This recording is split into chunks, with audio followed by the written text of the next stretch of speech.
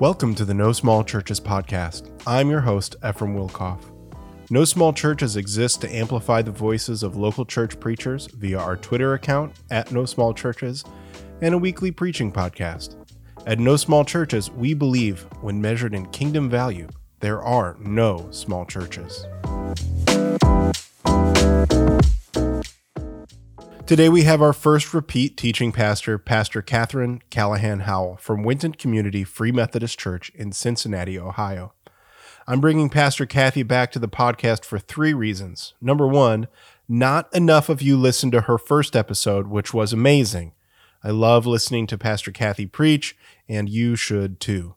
Number 2, Kathy is one of the founders of the Justice Network of the Free Methodist Church, and I want to invite you to the Justice Network Summit in Cleveland, Ohio, September 9th through the 11th.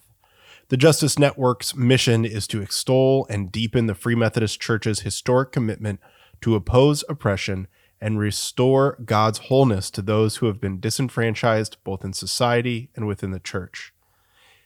It has been a great resource to me, and I think you all would benefit from connecting with it. Visit justicenetworkfmc.org for more details. Again, justicenetworkfmc.org. Number 3, the number 3 reason I'm bringing Pastor Kathy back this week is I have a wicked bad cold, and I knew that using a repeating teaching pastor, I would have less to record for my part on the podcast. So if you want to know more about Winton Community FMC, go listen to the start of her first episode, and you can get clued in. Today's message is entitled, The Greatest Gift, from John 3:14 through 21. Let us now prepare our hearts to hear from Pastor Kathy and from the Word of God.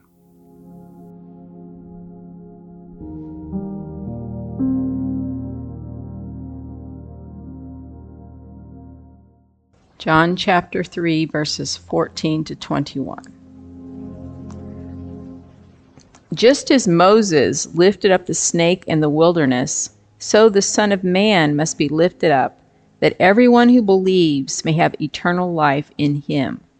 For God so loved the world that he gave his one and only Son, that whoever believes in him shall not perish, but have eternal life. For God did not send his Son into the world to condemn the world, but to save the world through him. Whoever believes in him is not condemned, but whoever does not believe stands condemned already, because they have not believed in the name of God's one and only Son. This is the verdict. Light has come into the world, but people love darkness instead of light, because their deeds were evil. All those who do evil hate the light, and will not come into the light, for fear that their deeds will be exposed. But those who live by truth come into the light, so that it may be seen plainly that what they have done has been done in the sight of God. Lord, we ask this morning that you would speak through your word and through your servant. Amen. I want you to think about the favorite gift you've ever given, not received, but that you've given someone else.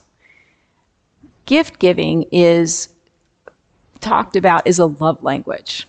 It's one of the ways that some people enjoy expressing their love. And for other people, it's kind of something they dread. It's not something they enjoy doing. It's not something that is their love language or that they might have a knack for. And so it causes them some kind of stress. We just went through this week with Roger. It was his birthday. And so the kids were trying to figure out, what to give him for his birthday. And it gets really hard when people grow up, right? When they're children, it's so easy. I give my grandchildren a book and a toy. It's pretty much what I do with my kids. And, they like some more than others, but it's always something new to read, something new to play with. And so it pretty much always works. And then once you grow up, it just depends on the person. But often there's nothing they really need, right? A lot of people, if they need something, they just go ahead and take care of it. There's one family who they gave their dad a shirt every year. And after he died, they found them all in the closet. Like he never wore them. He didn't really need them. He just kept piling them in there and they just kept piling up. So sometimes it becomes difficult as people grow up to know what to buy for them. And of course, not all gifts are tangible. The kids decided to give Roger some experiences instead of something, in your hand that, you might wear or use in some way. They're going to take him to play top golf, a couple other things. So they gave him the gift of some experiences. And so that's a different kind of gift that we give someone. Roger gave me one time a surprise on my birthday. One of my other love languages besides gift giving is quality time together. And I was planning to go to my parents for my birthday and take the children with me, expecting to have to do that all by myself, drive them all the way down, 3 hours and be with them alone down there, and not have him with me on my birthday because I wanted to see my family. And right before I was supposed to leave, he had me open his present, and the present was he's coming with me. So it's kind of funny, I kept being like, I don't want to open that right now. And he's like, you need to open this. So that was a gift that I still remember because it was a gift of time, and I really appreciated that as a gift. Gary Chapman, who is the one who came up with this idea about love languages, says there's 5. There's gifts. There is words of affirmation. So nice things we say to people. So it can be, I love you, but it can also just be, I appreciate you. You're my friend. You're doing a good job. All the things you might say to even an employee or someone you work with. So not just the loved ones' words of affirmation, but things we say to other people as well. Physical touch, which isn't just any kind of sexual touch, but just, a pat on the back, some kind of, how we sometimes encourage people that way. Right now, we can't touch anybody, so it's a whole thing that's been left out of our love language now for a year, except for those that we live with. So that's been a difficult thing for those who express themselves that way. Quality time, which is, something where you really engage with the person, not just in the same space. And finally, acts of service.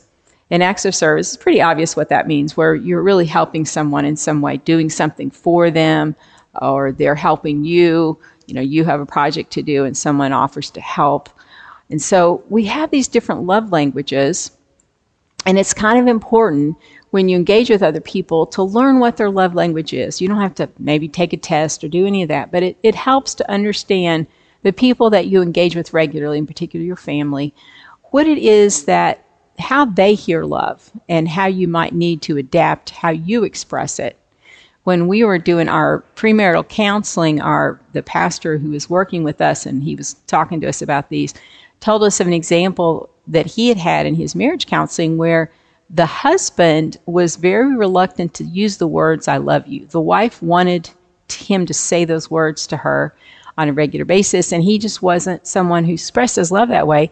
But this was in Minnesota, and he would get up every morning and clean her car off of snow and ice and everything before she went to work. And the pastor pointed out, he is serving you. That's how he shows you his love. And so it's funny, in a marriage in particular, you have to learn to hear that, okay, this is how he's loving me, but then also learn to adapt. She really needs me to say I love you sometimes, so you both kind of have to give. And this is true not just in marriages, of course, but in friendships, to kind of understand someone that you spend a lot of time with, what do they need? How do they need to be loved? And how do I need to express that to them? God, who is love, is always the master of getting it all right. Not that we have to apply some human book to God, but if we think about the ways he does all of these things, physical touch is a little challenging, except when Jesus was here, of course, and he would touch people to heal them. We know that he did that. Quality time. Jesus spent time with his disciples teaching them. And God, even though it's an intangible, is always ready for us to sit down and spend time with him in prayer. So God is always ready to have quality time with us. Words of affirmation. The Bible is literally a love letter to us from God. So here are all the words you ever need to hear. Plus, God still speaks to us in various ways, but the Bible in particular is God's love letter to us. Service. God serves us all the time. He literally keeps us breathing, right? He does everything we need for him to do to keep us alive. And then this gift-giving thing. In this passage, John 3:16 is probably the most famous verse in the Bible as far as just one verse, right? It's the verse, if you ask someone what that means, most people have heard that, obviously not everyone, but it says in that verse that God so loved the world that he gave his one and only Son, that whoever believes in him should not perish but have eternal life. God gave us the hugest gift he could possibly give. And part of being a good gift giver is anticipating what someone wants. It's figuring it out without having to ask. Now, Christmas time, I always ask everybody, what do you want for Christmas, birthdays, and so forth. But when you can anticipate that, it's always really special. When the person doesn't have to ask or hasn't really verbalized it or maybe even thought of it themselves, but you figure it out and it's right, that's a great gift, right? It's a great gift to give someone. And so God saw this need that we have for salvation, this need that we have for his Son, and he sent Jesus as that great gift, a gift that can never be exceeded. It's interesting because we often use gifts as incentives, or you don't call them gifts in that case, but when children are little and you want them to, make their bed or clean the dishes, you establish sometimes some kind of a chart and they get a sticker for doing that, and maybe there's some allowance, or, kids are going to the potty, a lot of times people give them candy to teach them how to do that. And that doesn't just happen with children, right? Jobs give incentives. If you meet a certain threshold at your job, or you're a certain amount of consistent at being on time, there are things that you get rewarded with that. It might be a raise, it might be some kind of bonus, it might be some extra time off. So the world is full of incentives, things that we earn and that we get paid for doing the right thing. But that's not what salvation is about. In fact, it's the opposite. We heard in Ephesians that God did it out of his own love, out of the great love that he had for us while we were yet sinners, it says in Romans. God doesn't wait for us to get it right. God doesn't say, you know what, you keep working on it, and when you get to a certain point, then you can have this. No, God gave us that salvation while we were a mess because he knew that we needed it. And so there are no strings attached. It's God's unconditional love for us. Parents love their children regardless of their behavior. Good parents, of course. It's not always true, but for the most part, that's how it's supposed to be. And God, of course, does that. And so, there are times as a parent where you might be really frustrated with a child, or you might have a difficult time liking that child, but you love them anyway. And I'm sure for God, with all of us being his children, the whole world being the children of God, that there are people that he enjoys more than others who, give him the kind of response back that he appreciates. But he loves us all the same. He loves us unconditionally. And it's amazing to think that he was willing to give us his Son for that. It's always frustrating when you do give a gift, when you really work up, a lot of effort into choosing something for someone and they show little interest in it. It's either because it didn't hit, it's not something they really needed, it's not something they really want, you made a bad decision, or it's because, it's hard for them to receive gifts, or, they're just in a certain place when they get it. And so it's hard as the gift giver to not have that, feedback, so to speak. But look what God does. He gives this gift anyway. And people all around the world, because it's a gift for all of us, just ignore that. And God doesn't take that personal. God doesn't say, how dare you turn down this gift. God just offers it unconditionally and waits for us to receive it. But I'm sure it feels really good to God, if that makes any kind of sense, when we do receive it and when we do create that relationship back with God. It's interesting to think about. We see that sign, John 3:16, at sporting events, right? Back when people could go to sporting events.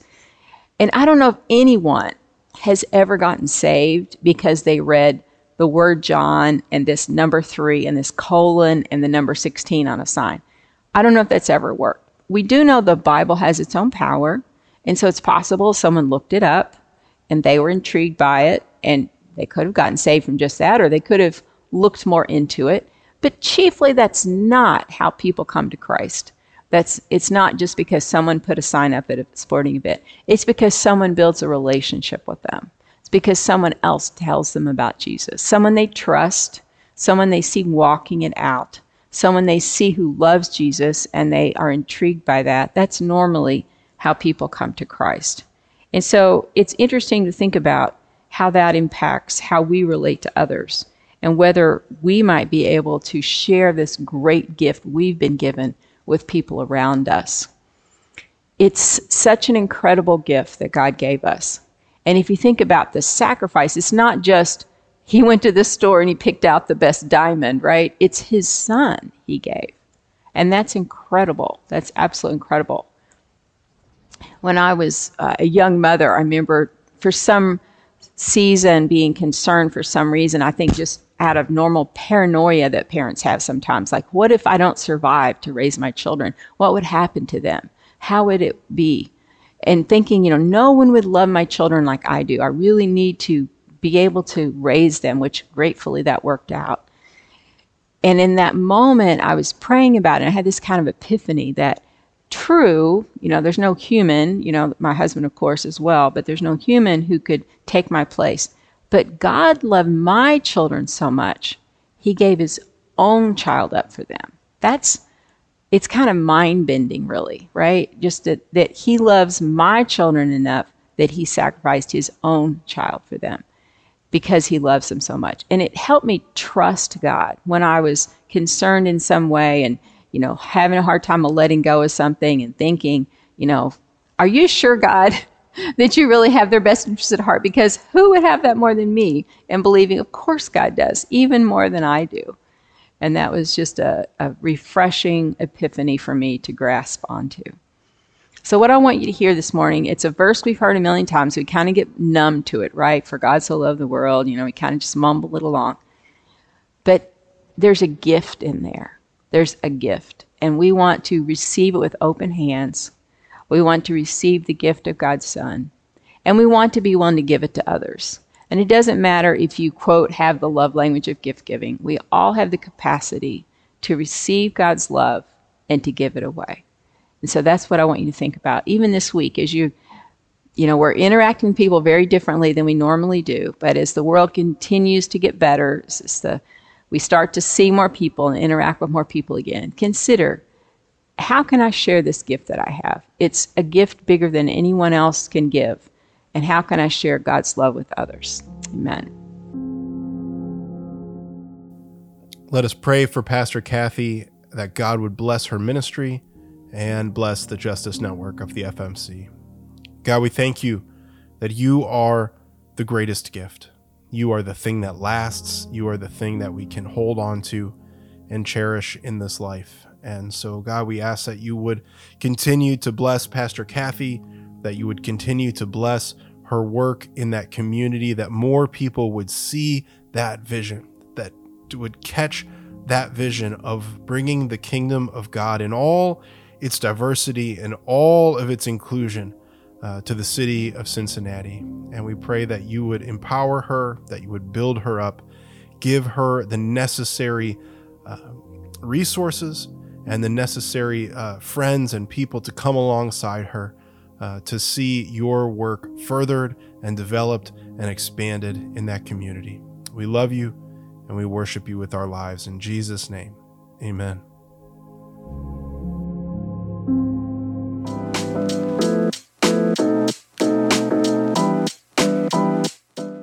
Thank you for listening to the No Small Churches podcast today. If you enjoyed today's podcast, consider sharing us with a friend or leaving a review. To stay connected with us, you can follow the podcast on Twitter at No Small Churches, follow Pastor Kathy at KCallahanH, or me, Ephraim Wilkoff, at WilkoffE. And now, hear this benediction. Just as God's word was sent into the world to heal and redeem, so God sends you into the world this day to be light and love, healing and hope. Go now to be light for the world, and may the grace and peace of God the Creator, the Redeemer, and the Sustainer come upon you this day and remain with you always. Amen.